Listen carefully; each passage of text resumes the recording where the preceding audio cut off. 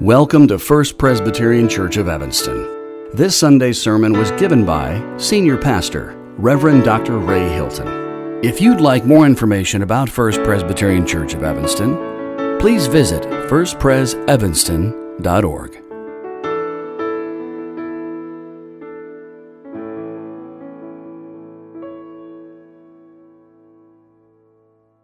Our scripture reading today is from the book of the prophet Habakkuk, chapter 3, verses 17 through 19. For those of you following along in your Bibles, Habakkuk is the fifth from the last book in the Old Testament. Please join me in a prayer for illumination. O God, tell us what we need to hear. Guide us by your word and Holy Spirit, that in your light we may see light, in your truth find freedom, and in your will discover your peace. Through Jesus Christ our Lord. Amen. Habakkuk 3, verse 17. Though the fig tree does not blossom, and no fruit is on the vines, though the produce of the olive fails, and the fields yield no food, though the flock is cut off from the fold, and there is no herd in the stalls, yet I will rejoice in the Lord. I will exult in the God of my salvation. God the Lord is my strength. He makes my feet like the feet of a deer, and makes me tread upon the heights. This is the word of the Lord. Thanks be to God. Thanks be to God for his word. Here we are on this fifth Sunday of Lent, and we are following Jesus to the cross. We're following Jesus to his glorious resurrection, and we're doing this despite these great and troubling times in which we find ourselves. The challenges that we're facing defy description. Some people call it unparalleled, unprecedented. This pandemic is bringing massive changes to all areas of our world and our nation and our lives. And we don't fully know what life will be like when this is all over. The virus, we're being told, has spread to almost every country in the world. And right now there are over 500,000 confirmed cases worldwide. But I want to remind you of something. If we go back in history, you will discover that we're not the first generation, nor will we be the last generation to experience pandemics and viruses and disasters. Whether it is the Antonine Plague of 165 AD or the flu pandemic of 1918, where an estimated 50 million people died, the human race has witnessed its share of troubles. Now, why is it important to have a historical perspective on these disasters? Because our ancestors before us endured hardships, but they rediscovered life on the other side of their disasters. And I find that to be very encouraging and to be a word of hope. I want you, though, this morning to go back with me to the 7th century BC, to the city of Jerusalem, and I want to introduce you, or in some cases reintroduce you, to this prophet by the name of Habakkuk. Habakkuk is called the lonely prophet. He's lonely because nowhere else is he mentioned in the Bible except in the book that bears his name. He proclaimed God's word under King Josiah and King Jehoiakim. He watched his nation lose God's blessing, the blessing of prosperity and justice and peace and order and faith. And when Josiah died, Josiah's successor, King Jehoiakim, did not continue Josiah's legacy. Jehoiakim's administration was evil, and during his reign, the people of God saw great corruption on every level. There was injustice, there was war, there was poverty, there was this breach of faith and infidelity and a rampant sense of idol worship among the people. Things came to a head in 587 BC when the mighty Babylonian Empire invaded Judah and decimated their country. Many people lost their lives in this invasion. Many homes were uprooted, many lives were scattered. And the glorious temple that was built by Solomon in Jerusalem was burnt to the ground. What was the prophet's response to all of this? Well, Habakkuk couldn't understand how this supposedly good God would allow such disaster to come upon his people. We have to remember that Habakkuk is human. And like so many people, he questioned God. He grew angry with God. He cried, he suffered, he struggled, he argued, he complained, and he wished that his pandemic would end. Now, when you read this short book, and I hope you will read it, it's only 3 chapters. When you read it, you will encounter what I call the 2 Habakkuk questions, the question of why and the question of how long. And today in America and around the world, people continue to ask those same tough Habakkuk questions. And the reality is there are no easy answers to those questions. People are asking God, why? Why are you allowing this coronavirus pandemic? And people are asking God, how long, Lord? How long? And when will this end? And in the course of time, God answered the prophet's prayers and lamentations. And I believe that in the course of time, God will answer your prayers. So keep on praying. So I want to talk to you about the choice that you have. And if the word choice sounds familiar to you, it is because we've been talking about it the last 3 weeks. On March 15th, we looked at Jesus in the Gospel of Matthew chapter 8, sleeping in a boat, massive storm erupted, and the disciples were convinced that they're now going to lose their lives. And they wake Jesus up, and Jesus challenged them. Are you going to live by faith, or are you going to live in fear? Last Sunday, we heard the words of the prophet Isaiah from Isaiah chapter 40, and he challenged the people of his day to make a choice. Are they going to wait on God, or are they going to feverishly run ahead of God? And now today, Habakkuk asks us, as the people of God, to also make a choice. Are we going to choose to rejoice, or are we going to live in negativity and with a sense of doom and gloom? Now, here's why it matters that we choose rightly. When we exercise our ability to choose, it helps to shape our view of the world. And when we exercise our ability to choose, it helps us to shape our reaction to the world. You see, we cannot control what is happening around us, but we can choose how we respond to what's happening inside of us.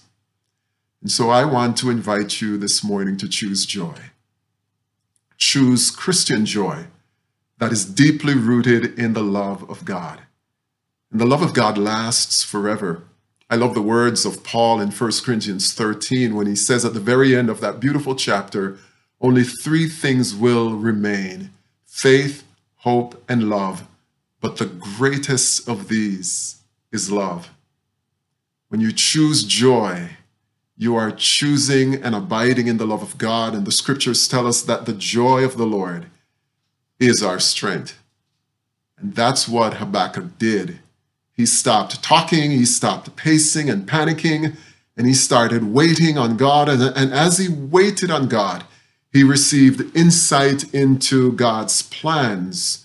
And so if you read the book, and I hope you read the book, and this is a spoiler alert, here is what you'll find out about God in these 3 short chapters in the book of Habakkuk.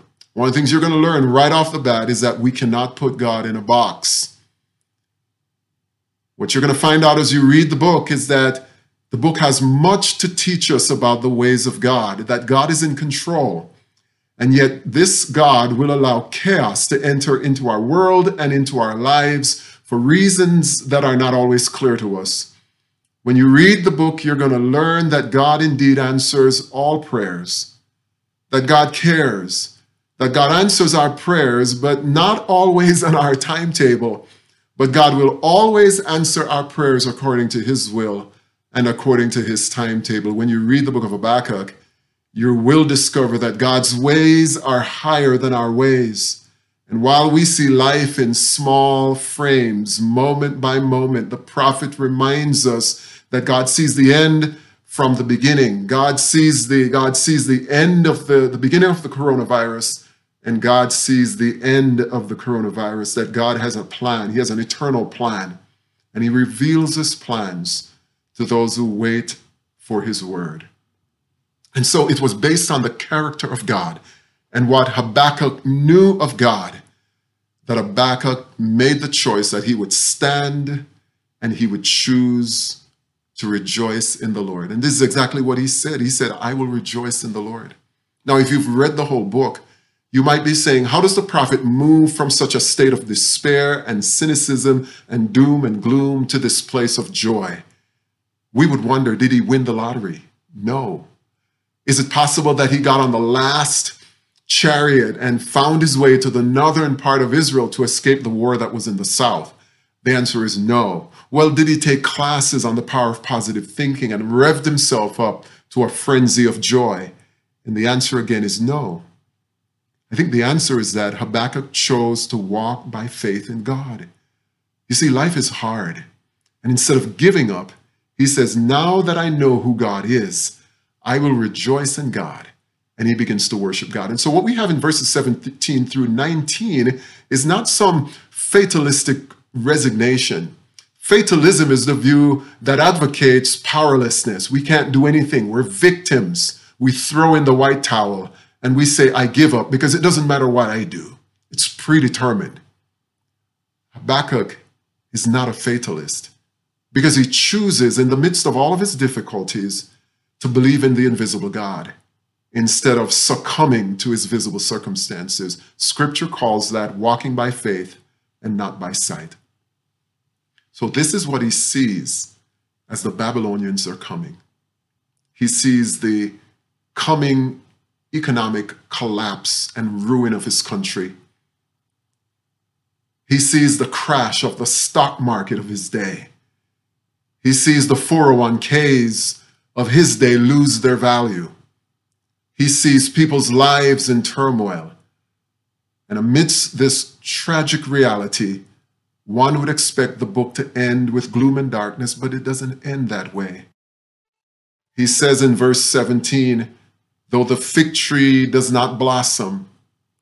A more accurate translation, though, is for that word though would be when. So it's not a question of if. It's a question of when. Trouble is coming, and when it comes, what are you going to do, Habakkuk? When trouble comes, what are you going to do, Christian? And so this is what Habakkuk says. When the fig tree does not blossom, and when there is no fruit on the vine, and when the produce of the olives fail, and when the fields yield no food, and when the flock is cut off from the fold, and when there is no herd in the stalls, and when your health is imperiled, and I'm adding words to it now, when you lose your job, when your health isn't what it should be, when you have to make tough decisions, when your marriage isn't working, when your kids have lost their way, and we could just keep adding whens, when your plans have failed, what will you do? And I think it's in those moments that we begin to discover the measure and the metal of our faith. It's when trouble comes. By the grace of God, Habakkuk says, when life turns in on me, when life turns against me, I know what I'm going to do. I am going to rejoice in the Lord. I am going to exalt in the God of my salvation.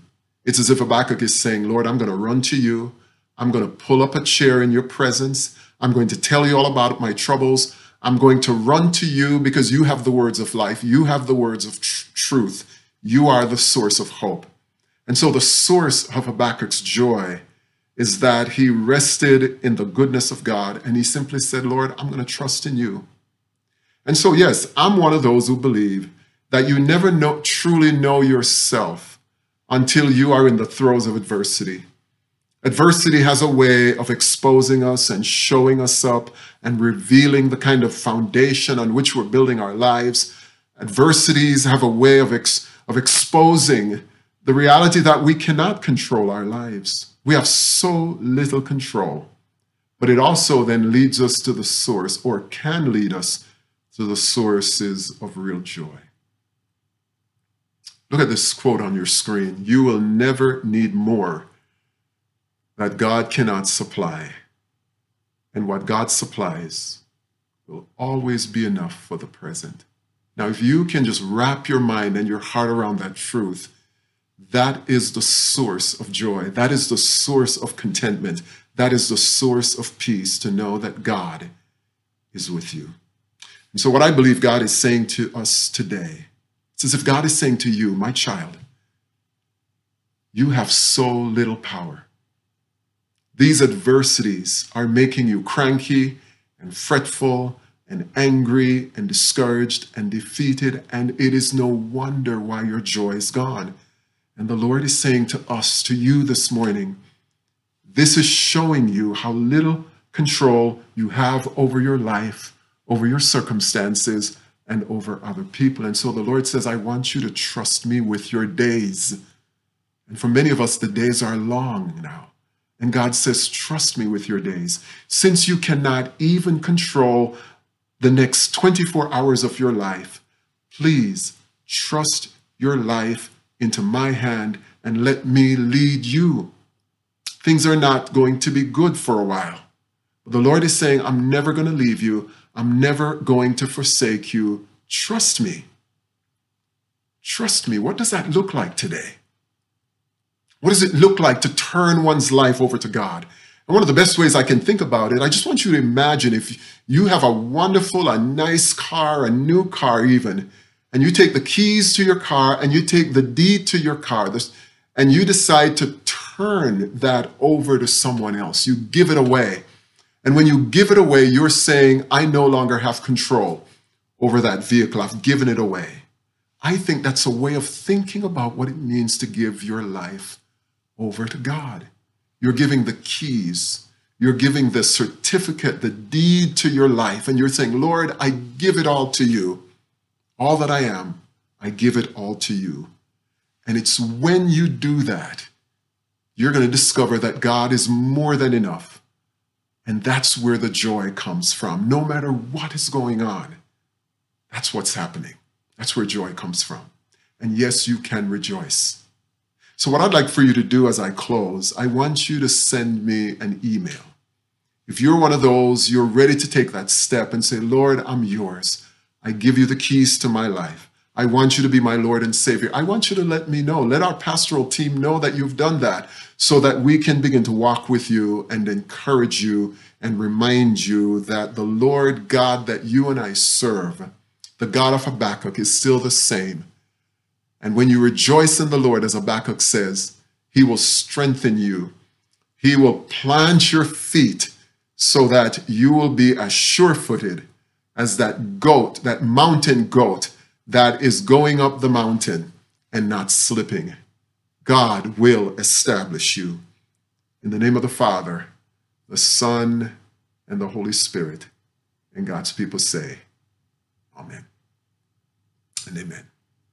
One of the things I also want to tell you is that this past week I received many inquiries from people in our church wanting to know, how do I continue to give?